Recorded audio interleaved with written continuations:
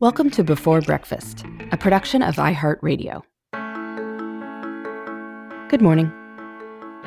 This is Laura. Welcome to the Before Breakfast podcast. Today's tip is about that morning cup of coffee.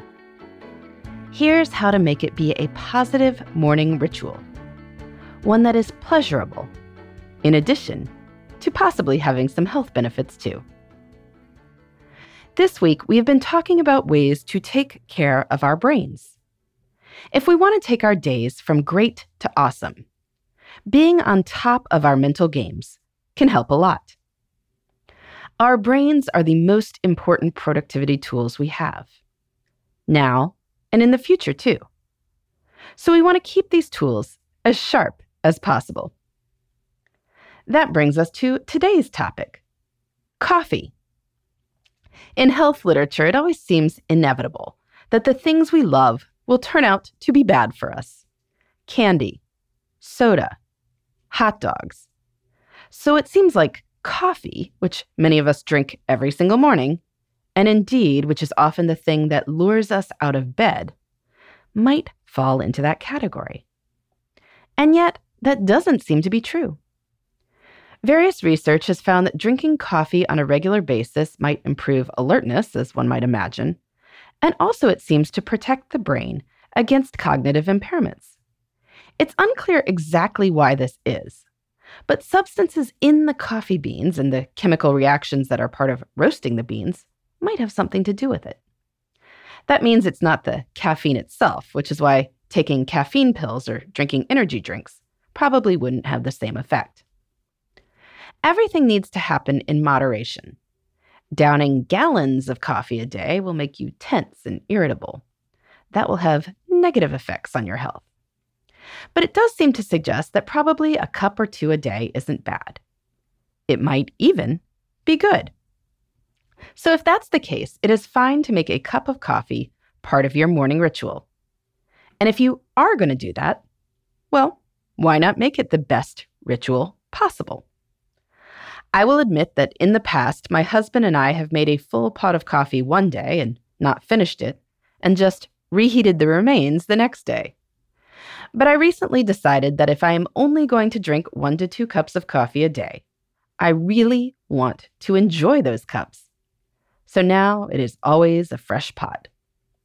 We make it at home since going to a coffee shop would take way more time than we generally have in our busy mornings. Plus, both of us usually work at home. So it's really more efficient. If you are making your coffee at home too, spring for the good stuff.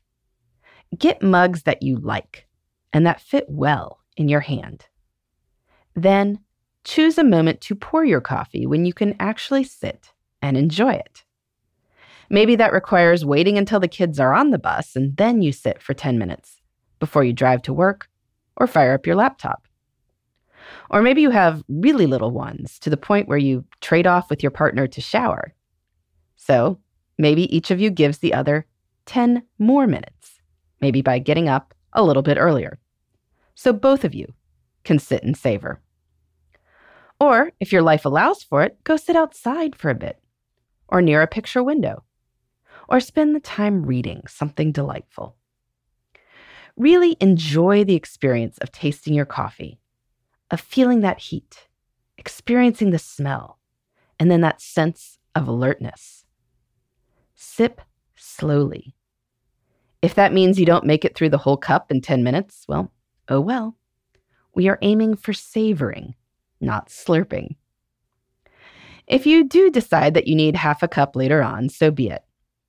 But when that first cup of coffee is really noticed and enjoyed, and when you're doing everything you can to get enough sleep, which you should be, then that might be all you need. You'll be possibly helping your brain with that good coffee, but you'll definitely be waking yourself up in a lovely way. And who couldn't use more of that?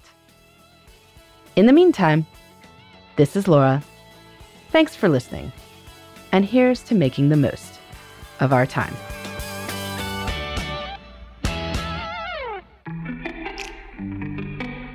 Hey, everybody. I'd love to hear from you. You can send me your tips, your questions, or anything else.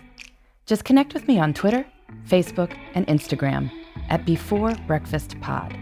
That's BE, the number 4, then breakfast, POD.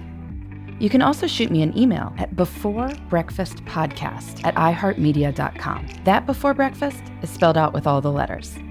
Thanks so much. I look forward to staying in touch.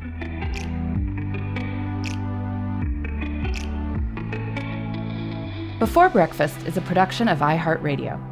For more podcasts from iHeartRadio, visit the iHeartRadio app, Apple Podcasts, or wherever you listen to your favorite shows.